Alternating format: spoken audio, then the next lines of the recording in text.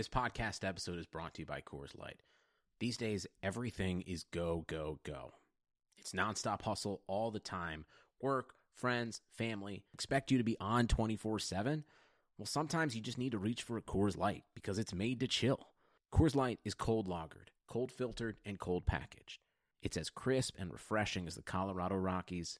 It is literally made to chill. Coors Light is the one I choose when I need to unwind. So when you want to hit reset, reach for the beer that's made to chill. Get Coors Light in the new look delivered straight to your door with Drizzly or Instacart. Celebrate responsibly. Coors Brewing Company, Golden, Colorado. Hey everybody, we're here for another post-game show, and our streak has ended. This is the Forever Mighty post-game with Patrick and Eddie. And Eddie, it's not the outturn we wanted, or the outturn we wanted on the scoreboard. I don't know, man. I guess I'm a little whirlwinded here after I flew home on the freeway. But the Ducks could not pull off the victory. The comeback kids from yesteryear are not around this season. They tried to pull it back in the third period, but they fall to the red-hot Nashville Predators, who made it 10 in a row, 4-2.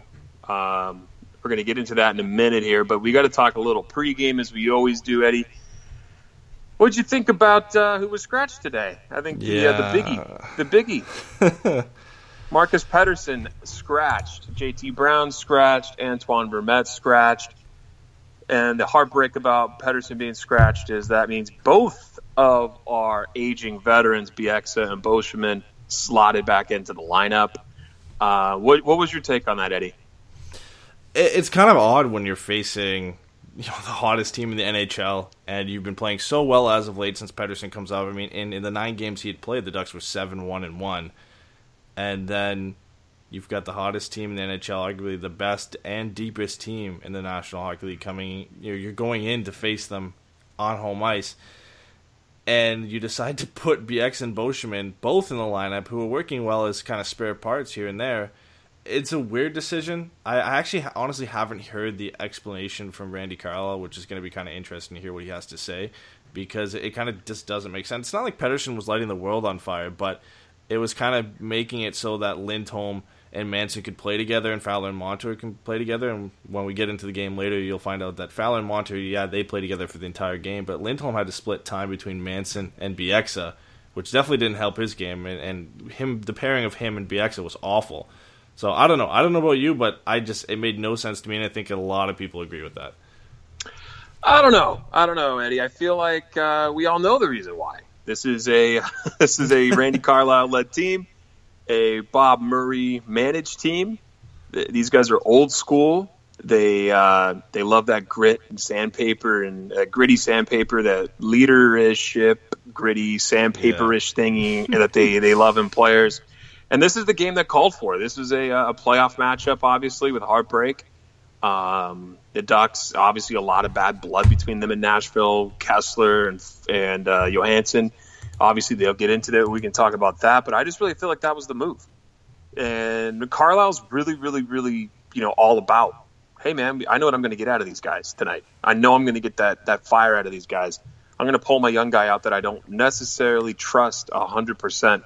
And put in the guys that I know that are going to give me what they've always given me. That's how I viewed it anyway. I felt like it was so Randy Carlyle. Yeah. It's tough because I don't want to feel like that's what he did.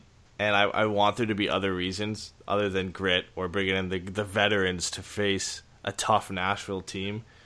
But I just don't see the logic behind it. I mean, we kept the team the same the last 2 games because they'd played 2 strong games. And then you go in after winning 3 in a row, and I mean the changes aren't massive, but why change what's working when you go in and you face a tougher opponent? I don't get it. I understand making changes based on the opponent, but I think we all kind of agreed the Ducks have been playing some pretty good hockey, barring some third periods where they're getting caved in, and to change up the blue line at this point, the way they're all playing, especially the top 4.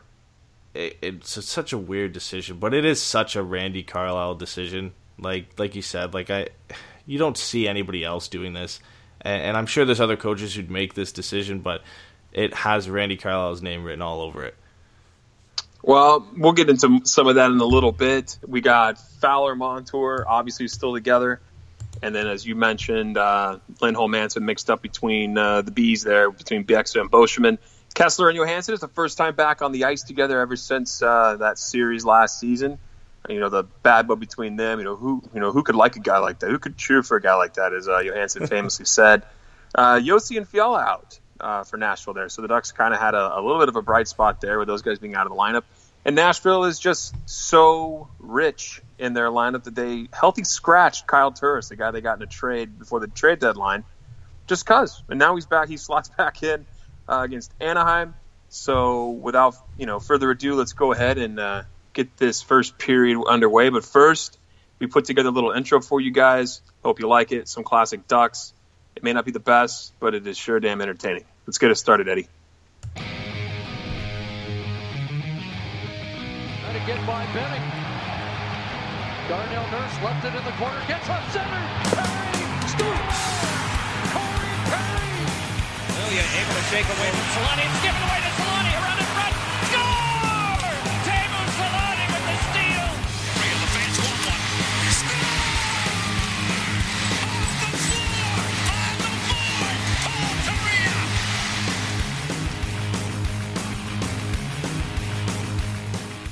All right, well, there's the intro. Hope you guys like it. Now we can get into what was an eventful first period for the Ducks. Wasn't a great one. Kind of started off a bit shaky with Weber. I mean, of all people, Yannick Weber skating in uncontested to the net, and Gibson has to make a good pad save early. And this was kind of the start of things to come, because right after that, not long, Smith walks in, shakes none other than Kevin Bieksa at the blue line, and he wires it top corner. And, I mean, what do we expect? You get Boschman and Bieksa in the line together, and, of course, the first goal is out of mistake by Kevin Bieksa. Well, that's just kind of the way it goes when you slot him in there. It was a nice shot, though. Got to give it to Smith on the effort on that end of things. But just kind of what we expected there from Bieksa. I mean, I wasn't expecting a Lindholm play on that one. Yeah, for sure, and it kind of continues a bit from there, but a little bit of stuff going on between the play there with Johansson bumping shoulders with some Ducks players on his way to the bench. He makes a pass on Manson, and then Getzlaf gives him a little bump, a little bit of a precursor of what's to come, and of course right after that you have a scrum between Ritchie and Boteto. So I think there's a little bit of bad blood between these teams. It's kind of a budding rivalry based off the last two playoff matchups, and it wasn't necessarily a nasty game, but you could tell that these two teams don't like each other. Yeah, and that's exactly what we expected. And, as much as Kessler is hated outside the Ducks locker room on the ice, he's loved on that team. He's a guy that he plays just through everything. Everyone knows what he's going through physically. So it's cool to see the the little shots there on Johansson going back and forth between the benches. And, the team just letting him know they know he's there. Yeah, and of course, who else makes the Ducks pay on not too long after that? It's Ryan Johansson. Of course. A tip-in off what was, I got to be fair, it was a beautiful backhand pass. No, it was. By Philip Forsberg, yeah. He made two very good passes in this game, and, unfortunately, Getzlaf kind of loses his man in Johansson, who sneaks behind him and gets a tip on it, but it really all starts from that play by Philip Forsberg. And there's not much you can say about it. There's nothing that Gibby could have done there. Yeah. I felt like that was a puck that was meant to go in the net. It was quite the play by Forsberg. He had a good game, and Arvidsson got the second assist on that, and he also had a heck of a game. Ryan Johansson, I don't want to spoil alert, but he got the always talked about, rarely occurring Gordie Howe hat trick, and that was the start of his night with this one. Yeah, and a guy we got brought up on the last show was Mike Fisher, creating chances right after Nashville's second goal.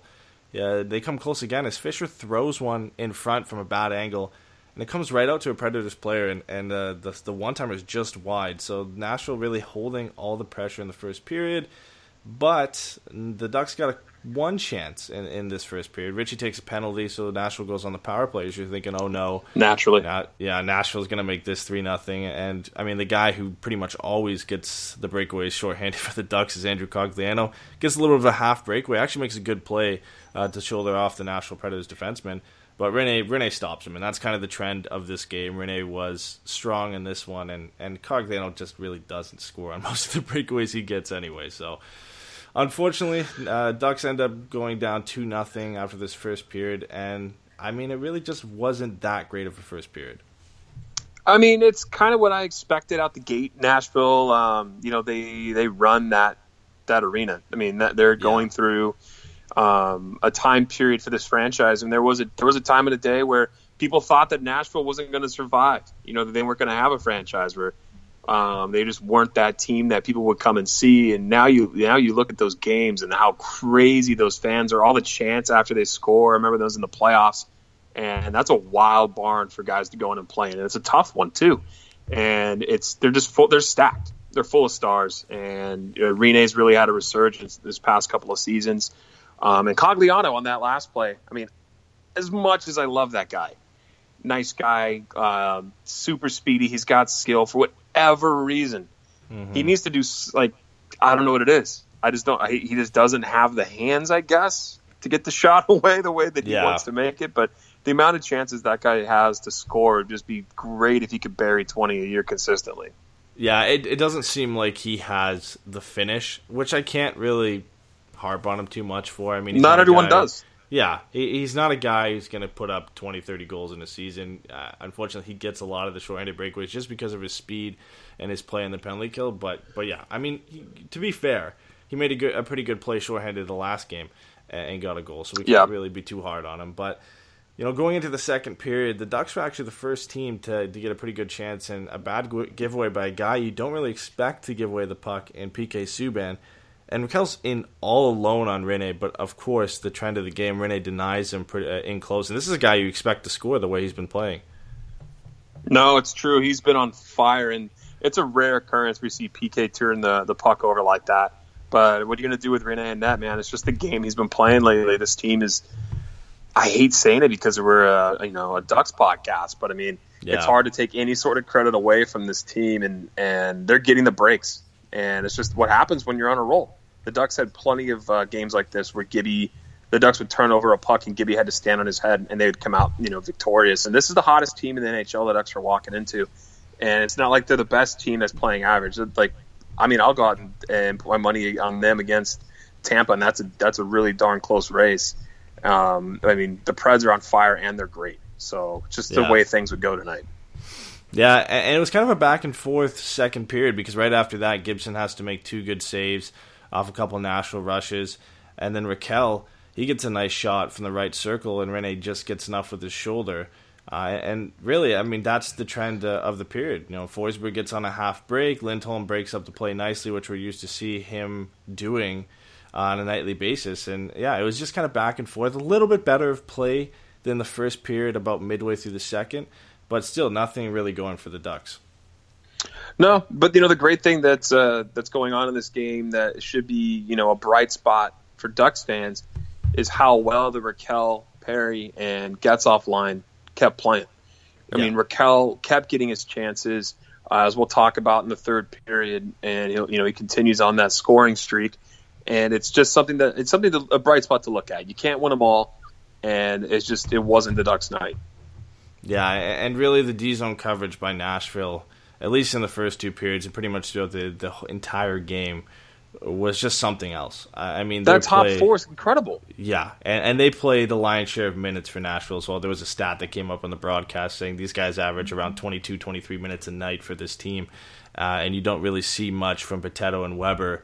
It's really, most of the time, it's Emelin and Subban because Josi wasn't playing tonight, and then Ekholm and Ellis. And, I mean, to think they did so well as well without Roman Josi in the lineup just shows you how much depth and how well-structured this blue line is.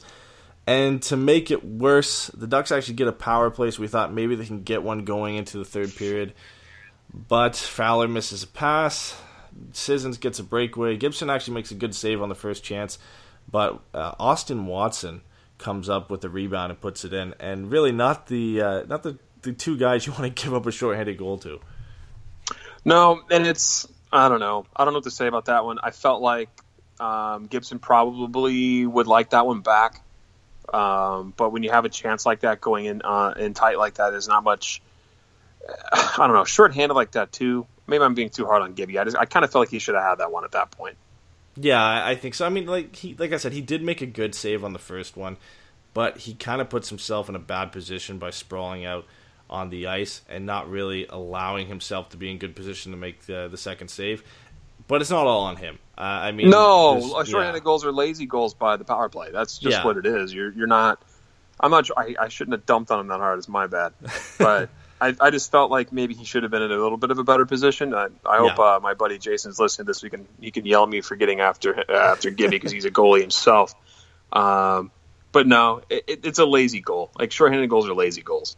Yeah, and it's on Fowler with the pass that ended up causing the breakaway, and it's on the back check as well, allowing Austin Watson to get the rebound in.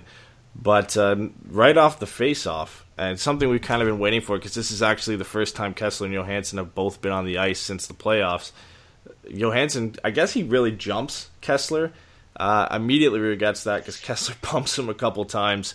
Johansson turtles, and then Kessler mocks him for the turtle, which ended up being a great gift that we ended up putting out. But yeah, I mean, again, we were talking about how we don't see Kessler fight that often, but now he's fought two guys who don't fight it really at all, in Taves and Johansson, and he's pretty much got the better of both of them. Yeah, no, I mean, good on Kessler there, man. I thought that was great. I watched that, and I was laughing, especially when he started, pretending he was turtling after the fight.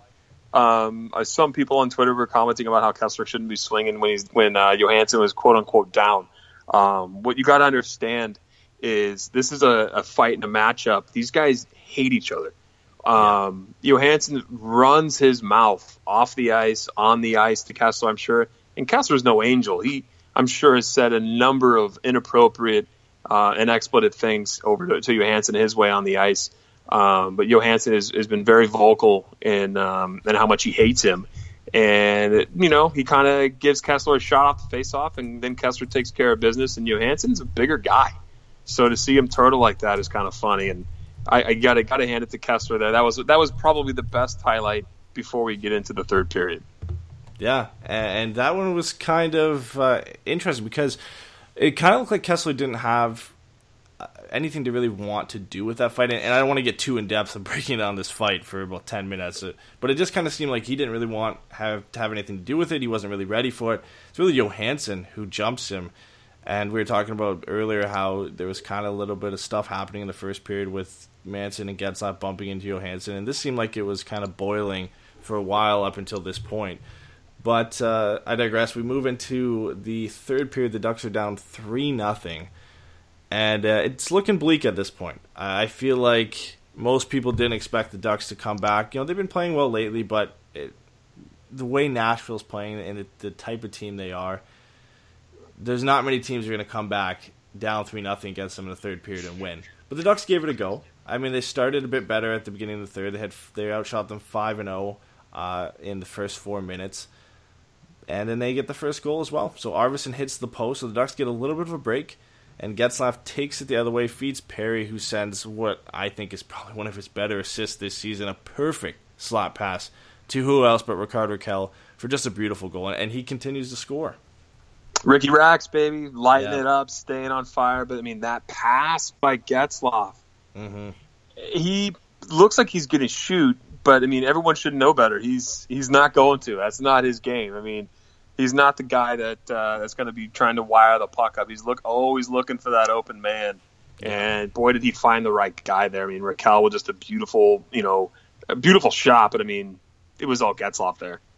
Oh, for sure. I mean, it was all Getzlaf and Perry on that play. And it's nice to see that line continuing to play well. Obviously, Rakell extending his goal streak, getting within one of number 30 on the season.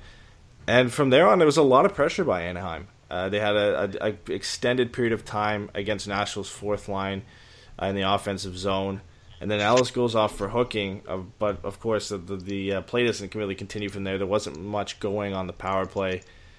Rene stops Cogliano on a point-blank shot, and we're thinking from there, this is pretty much it. The Ducks are going to have to make something special happen now if they're going to make a comeback. And it started looking upwards. I mean, Getzlaf wins a puck battle, throws a another terrific pass to who else but Rickard Rakell in front, and he gets number 30. He gets number 30 in this game, back-to-back 30-goal seasons for Rickard Rakell. One of the best contracts in the league. Right? I mean, talk about a steal there for Bob Murray. Let me correct myself. I meant Perry who made the slap pass. I kept saying Getzlaf, and I was like, wait a minute. No, I had it mixed up. I blew that. But talking about the second play there, Rakell, I mean, what can you say about this guy? The tear he's on right now is incredible. And then back-to-back 30-goal seasons. He's almost at 60 points.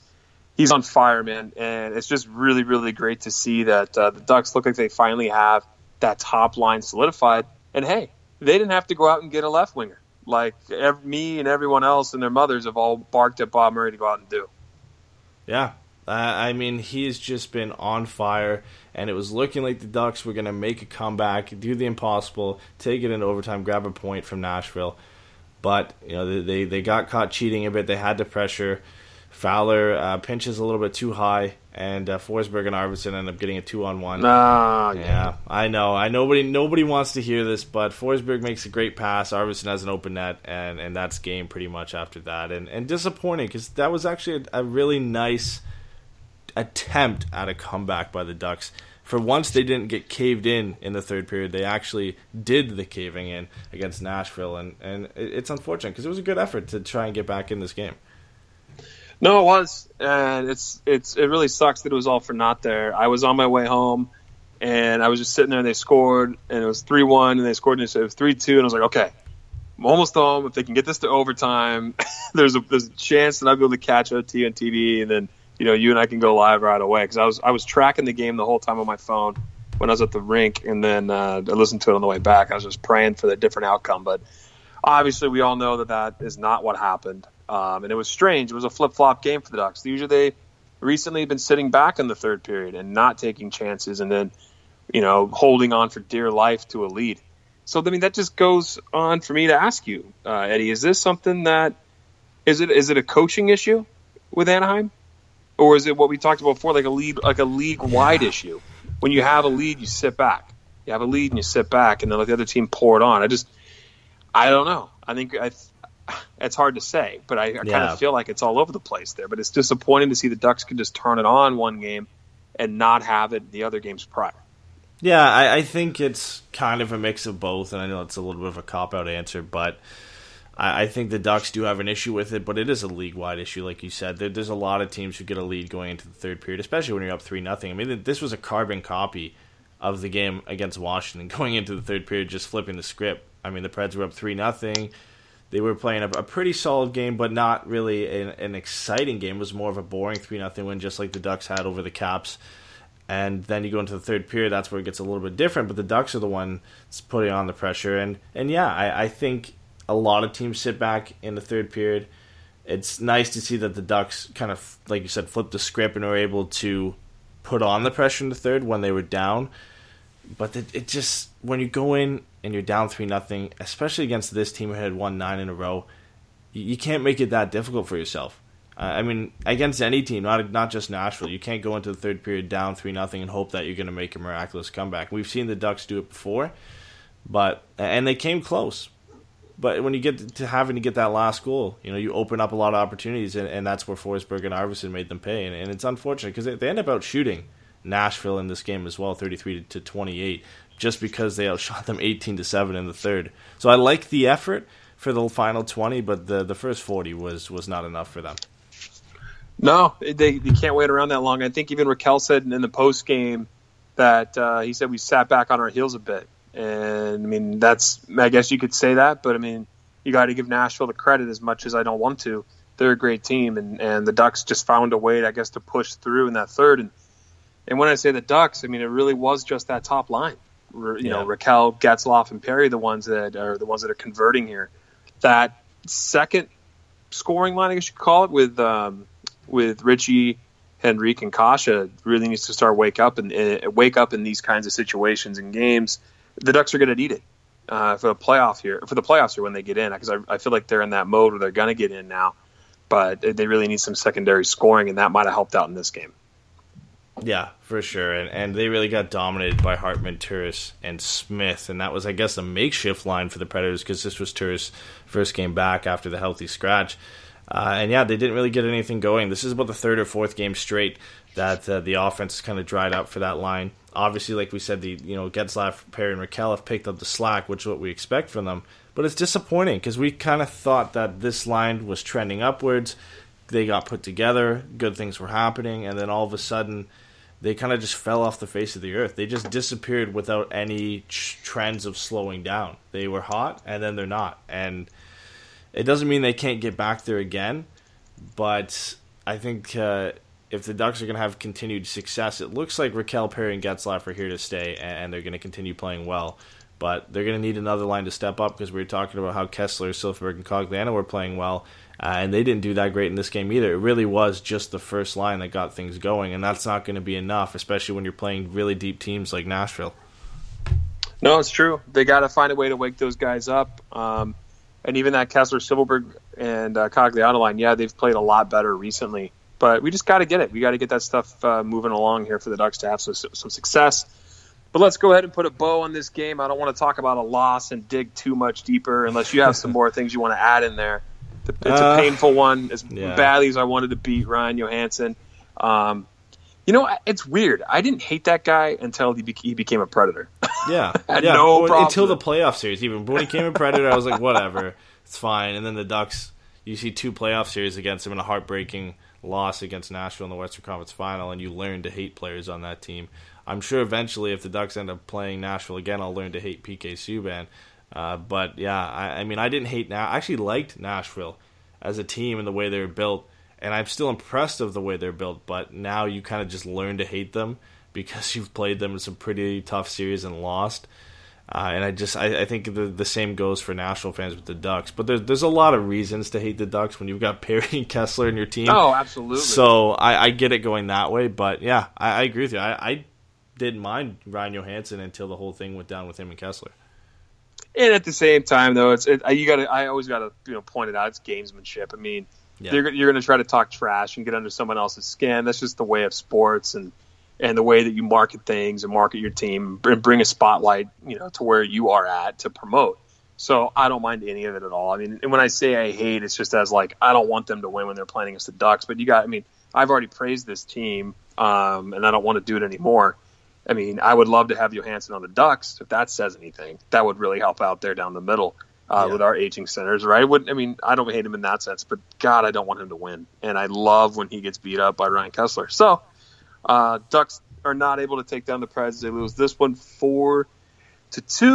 Nashville keeps up their 10-game winning streak, or gets their 10-game winning streak as they move on. The Ducks have to look ahead to tomorrow night in Dallas, which is going to be another tough go. But let's get to some interesting post-game stuff that we have set up around here. You were pointed out to me a tweet by Cole Anderson earlier about Gibson for the Vezina. We talked a little bit about this last game. Yeah, and he had tweeted back me saying, the Vezina discussion is pretty much Rene and Vasilevsky, but Gibson has some numbers that puts him in that company. And he was saying, maybe Gibson more for MVP other than the Vezina, and I find it hard to disagree with that as well because he's, for the Hart. Well, he said MVP. I'm assuming he meant Hart. It's a tough go when you've got guys like Taylor Hall, Connor McDavid, Nathan McKinnon to fight with. I think that's just saying he would have more of a chance of winning that than winning the Vezina, which I don't know if I 100% agree with that. I think that at least the numbers that he was showing on there as well, that maybe it makes the case more for the Vezina because they were pretty close to what Rene has. They were above what Vasilevsky's because Vasilevsky's actually trending a little bit downwards. Not to say he's playing bad, but he's not at the same level he was in mid-season when the Hockey Raiders had him as the favorite for the Vezina. But, I think it just kind of reinforced our discussion. And, we went pretty far in depth on our second show about why Gibson should be in the discussion for Vezina. So if you haven't heard that, head back to that one and check it out. It's not that old. It's only a couple games old. I'm used to checking a couple shows ago, and it's like 2 weeks old because of Ducks Bucks. But yeah, so check back on that one if you want to hear the whole discussion about Gibson for the Vezina. We talked about that for about 15-20 minutes, so there's a lot of content in there. But I think it just adds to a discussion. So if you haven't seen it, check out Cole Anderson on Twitter. He tweeted out, I believe it was a day or two ago, the stats that put Gibson up in discussion with Rene. So it's pretty interesting to kind of reinforce the opinion that we had. Yeah, that was that around the same time where he retweeted the money puck? Yeah, around the same time. And okay. There's a lot of things that kind of put him up in that discussion, but you don't hear about it. No, and you and I talked about the wins when it comes to Gibson and how he doesn't have those. But I mean, his games played are right up there. He's he's 2 behind Quick. He's right there with Pecorine. He's ahead of Mike Smith. He's 6 behind Vasilevsky and 5 behind Bobrovsky as of yesterday. Yeah. Yesterday or earlier this morning, rather. So he's got those numbers, but it's just, the case for the Hart, I've got to ask you a question. How many goalies in NHL history do you think have won the Hart Trophy? Man, I can't remember. I can name 2 that I know. Did Carey Price win when he won all those Yes. awards? Okay, so that's the last one I remember. I feel like at one point, one of either Hasek, Waugh, or Brodeur had to have won it. I'm leaning a little bit more towards Hasek. I was going to say Waugh, but I think Hasek. So I would say 2 in the time that Hasek and Waugh were at their prime. I mean, you were just, I'm gonna go ahead and pick on you because you were a baby back then, but the Dominator did win 2, and he won them back-to-back Hart trophies, 96, 97, 97, 98. With Buffalo? And then Buffalo, yep. And then Jose Theodore, Montreal Canadian, 2001, 2002. Wow. And then Carey Price, 2014, 2015. Jacques Plante, 1961 to 62 season. And then 3 guys who I've never heard of, Al Rollins, Chuck Rayner, and Roy Waters, all the way back in the 1928-29 season. So you got 8 goalies. Not even 8 goalies. Waugh or Brodeur? None for Waugh. Wow. No Waugh, no Brodeur. 7 goalies have won the Hart Trophy, and Dominik Hasek is the only one to have 2. Well, I'm not surprised. I mean, there's a discussion, and we're not going to get into it because we'd be talking forever. No, I understand. But you and I can jump down wormholes so easily, man. Yeah, who's the best goaltender of all time? I tend to that's a conversation for the off season because I've done that before with on my other show, and that's a fun combo, man. Yeah. I love doing that. Maybe we could even do like top 5 goalies of Ducks history. Maybe do that in the off season. That'd be fun. To be fair, I haven't seen a lot of Hasek and Waugh. I've seen a decent amount of Martin Brodeur, so I can't really add a ton to the discussion without research. But just looking. All right, everybody listening right now to the show, go onto Twitter.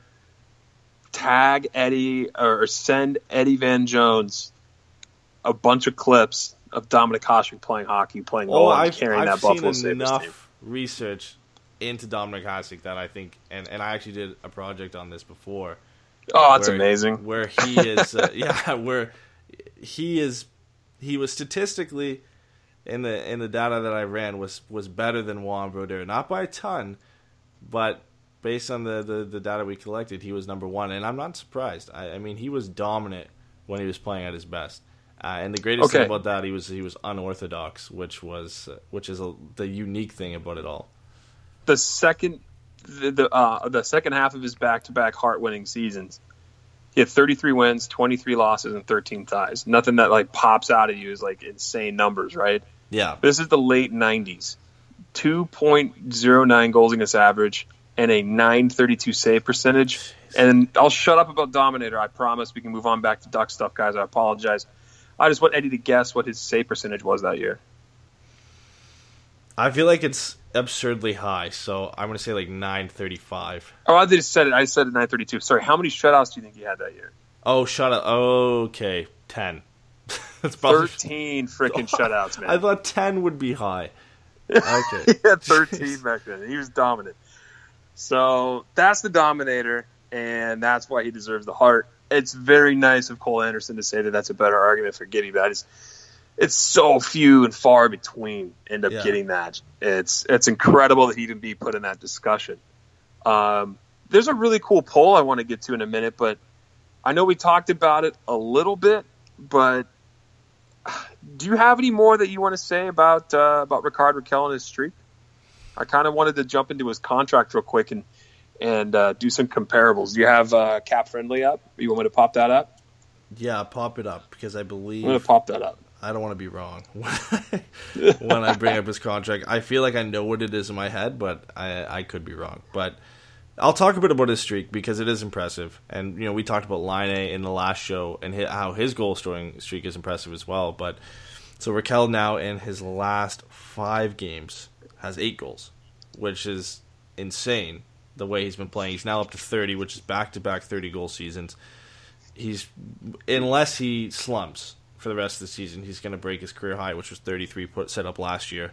He's already had a career high in points, now with 58 with the 2 goals tonight. I mean, he just keeps getting better. And I wanna believe he can get even better next season, but it's going to be hard to keep improving on this. I mean, we say every season it's a surprise that he keeps getting better and better, and he keeps wowing and just getting up to that next level. But if he hits 35 to, I don't think he can hit 40, but you never know with the way he's playing right now, and gets around 60 to 70 points, it's going to be hard to top that. And he's gotten better every season since he first started with the Ducks. I would love it for him to get to top a season like that, but there's nothing wrong with him consistently being a 30-goal scorer and a guy who can get 65, 70 points. I mean, that's an elite-level talent, and definitely not what we expected when the Ducks first drafted Rickard Rakell 30th overall. Not at all. And the great thing for us Ducks fans is we have 4 more years of this contract. Yeah. He signed a 6-year deal. There's still 4 left. Takes him into the beginning of his UFA status, which is great for Anaheim.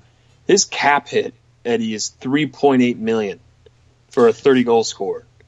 Yeah, that's just I don't know how Bob Murray pulled that off, but he certainly stole that.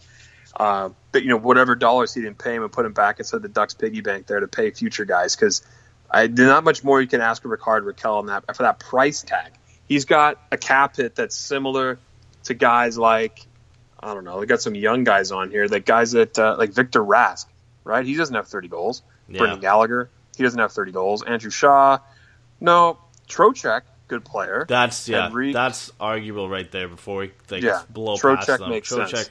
Scored, I think it's 26 of the season. He's sitting around the same amount of points as Rakell. I think that's a pretty good comparable on when you have steals and best contracts around what Rakell's making. Those are 2 guys that are on unbelievably cheap contracts.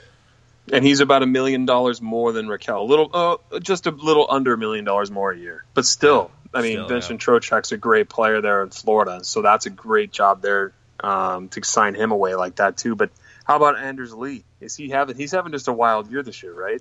Yeah, and he's really underrated too, because is he, or is he just living on Tavares? Okay, I'm gonna have to dive into it now. We're going off track, but I believe this is his second or third. I think this is his second or third 30-goal season. His second. So he had 34 last year, 31 this year. Okay. I feel like he's a bit underrated, and I get it. There's a Tavares factor. I remember when Matt Molson was playing with Tavares, and he was one of the better players in the National Hockey League at that point, because he was playing with John Tavares, and now he's playing, I think, with the Kings AHL affiliate, or he's somewhere in the AHL. So, yeah, I don't want to hype him up too much, and I feel like it's impressive no matter what. Even it doesn't matter who you're playing with, you can get 30 goals, because Patrick Maroon played with Ryan Getzlaf, and he didn't get 30 goals. And there's a lot of guys who play with good players. Patrick Maroon played with Connor McDavid and didn't get 30 goals. And I'm not saying he's a similar player to Anders Lee, but at some point there's still some skill there, and there's still some underrated talent. No, for sure. I just wanted to point out the guys that were most closely related, contract-wise, to Rickard Rakell, Victor Rask, Brendan Gallagher, Andrew Shaw, and Victor Arvidsson is a good player for Nashville. But those guys were the closest there. Nick Bukestad is another one who's also a talented young guy. But Rickard Rakell putting up 30 goals, just unbelievable for Anaheim there. You got to love his play. And I think I want to hop into that NHL PA player poll. How about you? Yeah, I'm biting my Kind tongue. of wanted to segue, jump into that. I'm biting my tongue to not go onto a tangent about how impressed I am with the Florida Panthers, but we'll. Well, they're on a wild run right now too. That's why it's fun to talk about. They're on a wild run. I love Alexander Barkov, but that's as far as you're going to get with that. That's for another time. So we'll get into that. Yeah, of course. I briefly looked at this NHLPA players poll. I know you looked at it in depth, so I think we can have a little bit of discussion about what went on with that. Yeah, so for those of you guys who don't know, the NHLPA puts out a player poll every year where they ask a bunch of the guys in the league. And this one it says over 500 players took part in the poll. 20 hockey-related questions during the annual NHLPA meetings between the preseason and early January of this year, 2018. And so the players weighed in and just on some basic questions, and some of them kind of popped up as funny. You're going to get some of these, but if you guys don't, want to know what I'm talking about, all you got to do is type in NHLPA player poll, and it's like the first thing that pops up in Google for 2017, 2018. So I'm going to go ahead and fire off the first question here, just have a little bit of fun. After a loss, I mean, why not? Let's go ahead and put Eddie on the spot. So the first one, Eddie, is players were asked, who is the league's fastest skater? And I know who you're going to say for number one, so I want your answer for number two. Well, I mean... Go ahead and give number one. Go ahead. Well, number one has to be Connor McDavid because I think that's just consensus. Number two is interesting because I would personally say Matt Barzal, but I feel like the rest of the league might not have seen enough of him to put him up there. So I'm going to say... this is tough. I don't want to sit on this forever, but I'm just going to say Dylan Larkin. Dylan Larkin was the fourth. Okay. Michael Grabner. Okay, well that's not too bad. Not too far fetched. Connor McDavid got 81% of the votes. Grabner got 3.6 of the votes. So it shows you 3.6% was the second highest percentage to McDavid getting 81%. Yeah. Surprisingly, Nick Leddy was third, ahead of Dylan Larkin, and then Chris Kreider was fifth. Nick Leddy is the fastest defenseman in the NHL according to the player poll. I feel like that is... I mean, I feel like most people put Connor McDavid, like you said, and then there was like a slew of people maybe from the Islanders themselves, or like a team that faces the Islanders enough to see Nick Leddy that they rated him. I don't think he's slow, but I definitely don't think he's the fastest defenseman in the National Hockey League. So no, and I was surprised I saw a defender on there over guys like... Really? They did not watch the skills competition? Yeah. Like, did they not see who went for the fastest skater? Anyway, let's get on over to the next question for goaltending. Again, for those of you who missed part of the show, you're tuning in right now. I'm going through with Eddie the NHLPA player poll. We're having some fun because we didn't want to dwell on the Ducks' loss tonight. So I'm going to ask you, Eddie, the skaters were asked, not goalies, just the skaters. Which goalie is the most difficult to score on in the NHL today? See, I have an answer, but I'm like put off by the play this season. But I feel go with your gut. I feel like people, based on the entire career, would pick Carey Price as number one. He was number one, 41%. Who do you think's number two? This is interesting because this opens an entire discussion into goaltenders after Carey Price, and I think I got to think of like recency and who's been doing well lately. I kind of want to say... It wasn't John Gibson. No. I want to say Sergei Bobrovsky. So Bob was number 4. Jonathan Quick was number 2 at 12.1%. Debatable. We can hop on that question. We can talk about Jonathan Quick, and I don't want to go on a bashing rant, but I've been known to not like him. Or his style of play, or his overratedness, in my opinion. But we can hop into that on a different day.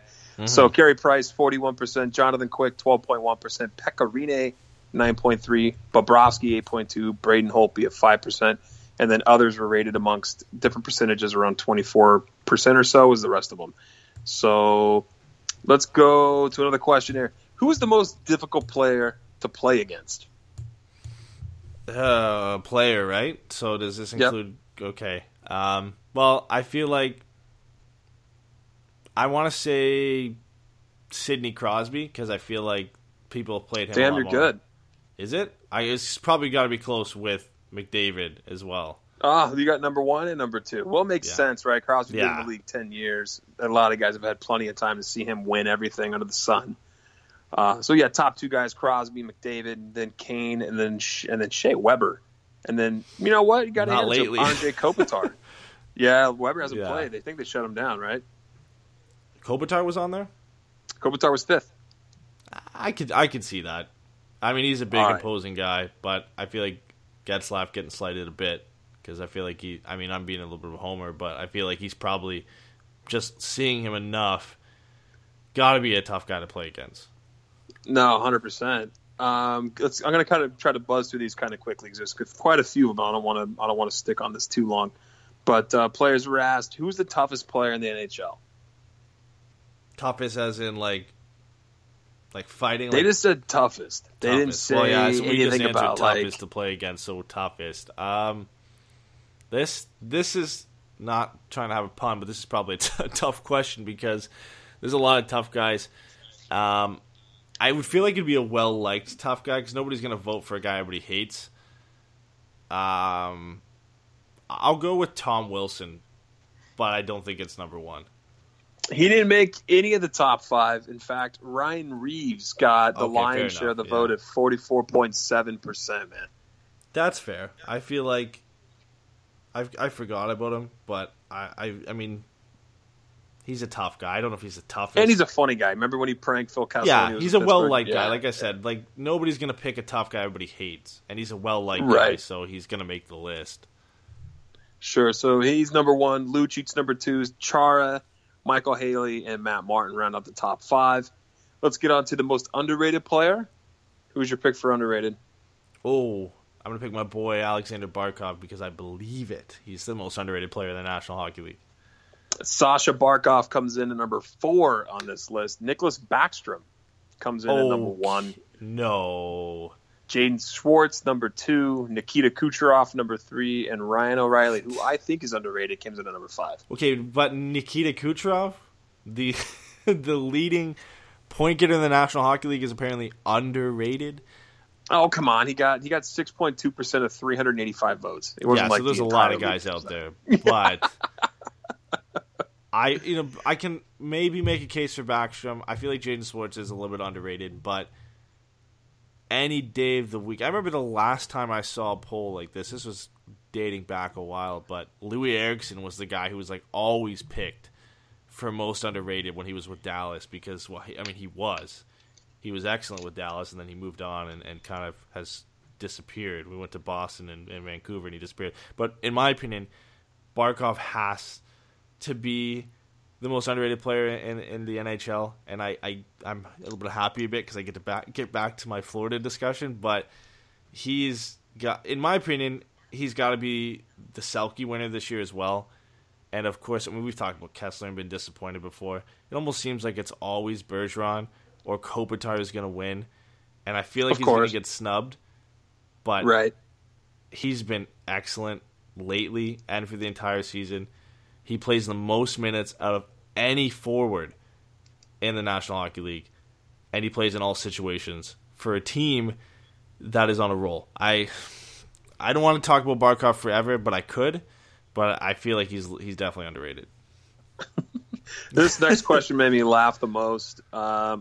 Who's the best role model? Such a sweet question to ask NHL players about their peers. My God. Who do you think they said in a league full of robotic answers? Who do you think was picked number 1? Let me guess. It's going to be Sid the Kid because Oh yeah. who else? Who else is going to? And I guarantee you, let me guess, Jonathan Toews is probably number 2, right? Oh, he is. Yeah, Sid and What a Taves 1 and 2. surprise. What a surprise. The two quote-unquote best leaders in the National Hockey League are 1 and 2. I don't even know who else would fill out that list, but I think it was obvious that it'd be Crosby and Bergevin, Weber, and Patrick Marleau round out that 5. Weber and Marleau are interesting, but yeah, I could see Taves, Sid, and Bergeron being 1, 2, 3. Here's a goodie. Who do you start your franchise with? Connor McDavid any day of the week. 48%. Number 2, Sidney Crosby. 3, Austin Matthews, only 5% of the votes. Jonathan Taves actually cracks that somehow. And then The I think Taves he's hype overrated, is still real. Personally. Yeah. It's unbelievable. And then Erik Karlsson rounds out the top 5. Well, okay, fair. Which defenseman is the most difficult to play against? You and me talked about Karlsson the other day, but I feel like our opinion isn't shared across the entire National Hockey League. I feel like everybody knows he's a good defenseman, but toughest to play against. I'm thinking it's probably Drew Doughty because I feel like that's the go-to answer when you're talking about tough guys to play. No, Drew Doughty and Erik Karlsson. You had them flip-flopped. Karlsson got number 1, Doughty got number 2. Fair. I believe Karlsson deserves to be number 1. I just didn't think that they would actually put him there, to be honest. I mean, I think he gets harped on a lot that he's not great defensively because he's playing on such a bad team in Ottawa. And it's surprising to think that Erik Karlsson's underrated, but his defensive ability is underrated because everybody thinks he's just a horrible defender and he can only contribute on offense, but he's actually one of the better defenders in the National Hockey League too.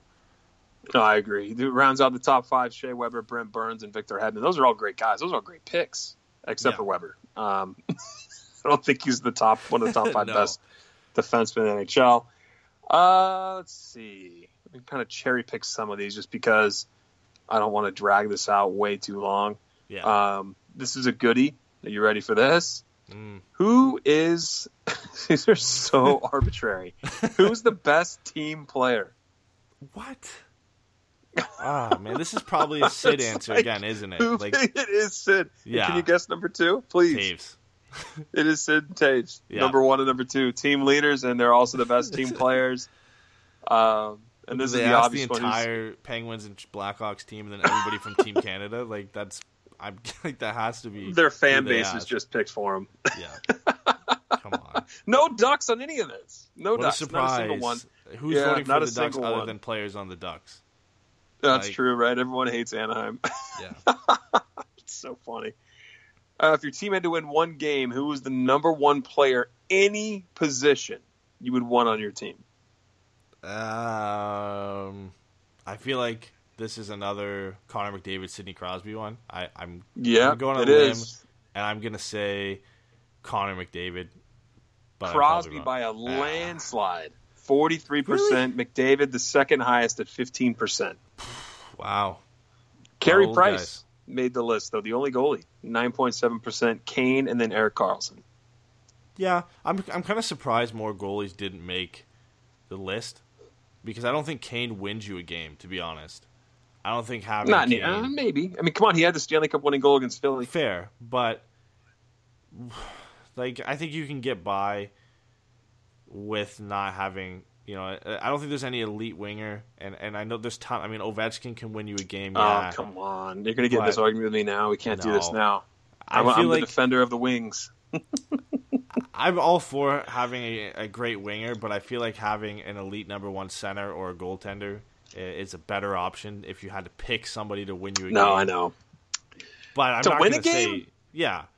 I mean, yeah, I guess. Unless All right, I mean, I'll you have to, if concede you're going to on go that. to the elite of the elite, then I feel like you can cherry pick a couple wingers like Ovechkin. Yeah, I'm sure Cooch could win it. Yeah, I'm sure Raquel even- could win you a game. Even with, I think they can, but I mean, if you're picking out of the top, I feel like even I would have a little bit of, I mean, Cooch has done everything to prove himself, but I think I'm just not there where I'd pick him over like a Connor McDavid or an Ovechkin or like Carey Price or Erik Karlsson. I like he's up there, but I don't know yet, and I'm probably like one of few who wouldn't put him in that discussion.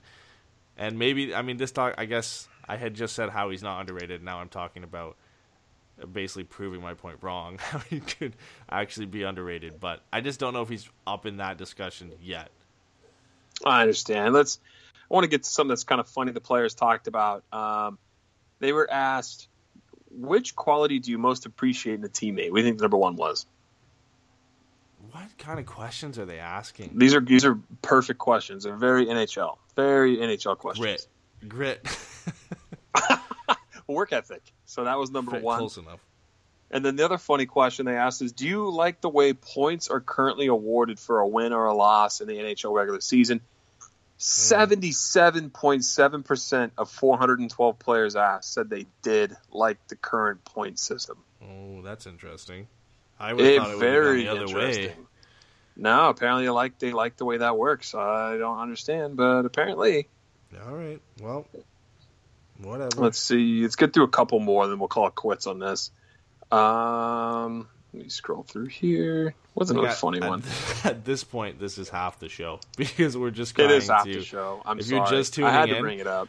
We wanted to get through the Nashville breakdown as quick as possible. So we spend about a half an hour on that because it's very depressing. It's very fresh, and we have now spent the better part of the last 20 minutes talking about the NHLPA pool. So if you haven't looked it up, if you're tuning in live later on than usual, then go look it up. You can hear this discussion again tomorrow. But yeah, that's essentially what we've spent the last We're having part fun. of the show. Had to cheer ourselves up. We're cheering ourselves up. We're wiping away the tears. We're moving on to next game, and we're having some fun. I got two to wrap it, man. So okay, the Ducks did make a question.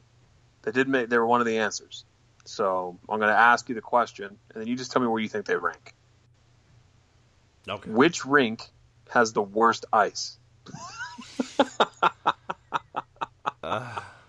I'm going to say Florida, the Panthers. Yep, Panthers, followed by Arizona, followed by Barclays Center in New York, which is surprising to me. Nah, and then, I don't know. I mean, I've heard a lot of stuff about the Islanders even saying there's like really crappy ice there, and that's one of the reasons they hate playing there. So it should be good, but that's what I meant. I was surprised by that, but I've heard the same thing from Islanders players. Even said it was bad. Yeah, I think they just don't care. And then Honda Center made it as fourth, which honestly, I wonder why. Maybe the players who hadn't been there recently, but they really kicked up the air conditioning in that arena. That arena is actually cold as hell now at Honda Center. You could sit in the 400s and wear a jacket. That they've really, really turned down the temp in that building. So maybe they haven't been there yet. And then the last one, you're going to laugh at this, of course, because it's a funny question to ask, and then it's an even more funny answer because it's obvious who they would say. Let's wrap on which team, excluding your own, has the best NHL fans? I feel like this is a Chicago Blackhawks answer. Yep, Chicago Blackhawks. I swear to you guys, I have not read this, and it just feels like that was the answer. Followed by the Predators at number 2, the Canadiens at number 3, the Maple Leafs at number 4, and then, hilariously enough, the Winnipeg Jets at number 5. I think they should be higher because they're a rowdy bunch when they get together. I think Nashville probably deserves to be number 1. As much as it pains me to say that after the win or after the loss, but they don't have the winning ways. They don't have the winning ways yet. Yeah, but Chicago's got the 3 cups. Yeah, we'll see how that fan base holds up after this season and a couple others like it, because Winnipeg's been bad for a while. That fan base has always been good. It's gotten better. Nashville, I don't know if they've been there the whole time because I haven't really seen them. I didn't really pay attention as much to their fan base when they were bad. But I think they're got to be, in my opinion, number 1. Toronto and Montreal, I think that's kind of a given just because they sell it every night and they're pretty rowdy and they travel well. But yeah, the Winnipeg Jets, though, the whiteout in the playoffs. Yeah. I mean, Chicago no one wants to play there. It's cold and dark. They have no Wi-Fi. You know, all those stories we heard about Winnipeg. I don't know. Underrated, but hey, Chicago's going to win every time, pretty much. For a little bit. Yeah. Like you said, until things come crashing down. All right, man, let's circle it all the way back to Anaheim. Let's talk some Ducks here for a minute before we decide to wrap the show. The Ducks have Dallas tomorrow in Dallas. We, unfortunately, were right on our predictions for tonight that the Ducks would take the loss at the hands of the Nashville Predators because they were bound to lose one. I think that's a great opportunity to have a bounce-back game tomorrow in Dallas. Ben Bishop was hurt, so I believe Kari Lehtinen going to be in net, which probably bodes better for Anaheim. Bishop had played really well against the Ducks historically. Granted, they beat him last game. It'll be nice to see Anaheim have a shot at their backup goaltender, who's not very reliable, but having a better season from the last discussion you and I had. What do you take on the goaltending situation for Anaheim heading in tomorrow in the second half to back-to-backs. Do we see the Red Hot Gibby, or do we see Ryan Miller? I feel like we have to see Ryan Miller just because I don't think they risk playing Gibby back-to-back and for something to go wrong and he gets hurt and then all of a sudden it's Ryan Miller down the stretch. I mean, it's an important game. It's probably a more important game than this one was, at least in the standings-wise, because you're fighting kind of with Dallas for that final wildcard spot.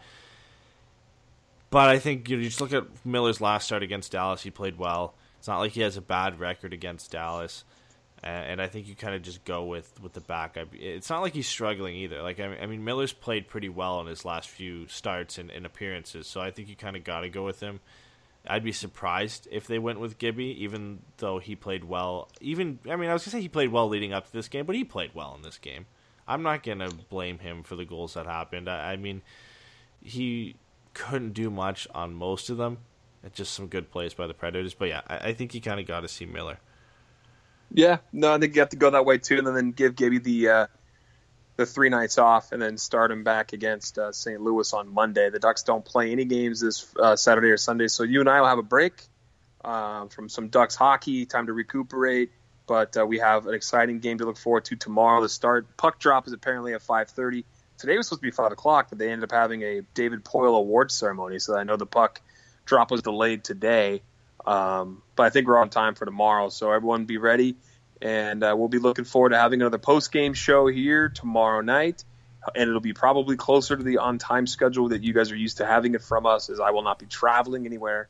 And barring Eddie from being called into work, we won't have any delays on his end either.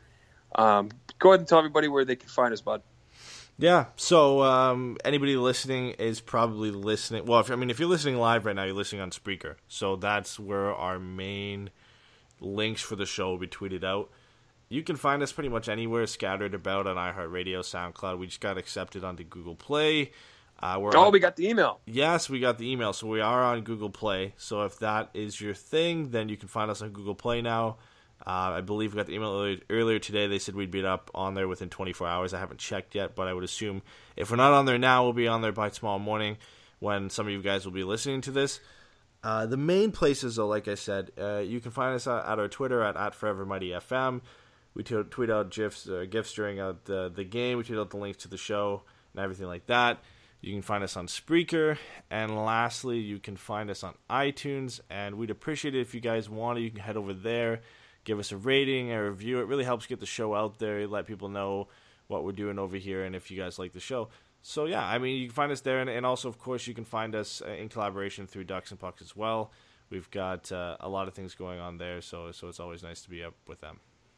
Yeah, and if you haven't checked out the most recent Ducks and Puck episode, it is up. You guys have that recorded as of yesterday, right? Mm-hmm. Yeah, so that new show is going. It's up there twice, by the way. If you're looking at Podomatic and you see it, we had an issue uploading it where it uploaded twice. It's the same show, so if you pick one, it's going to be the same thing. Don't worry, just listen to one. You don't have to listen to it twice.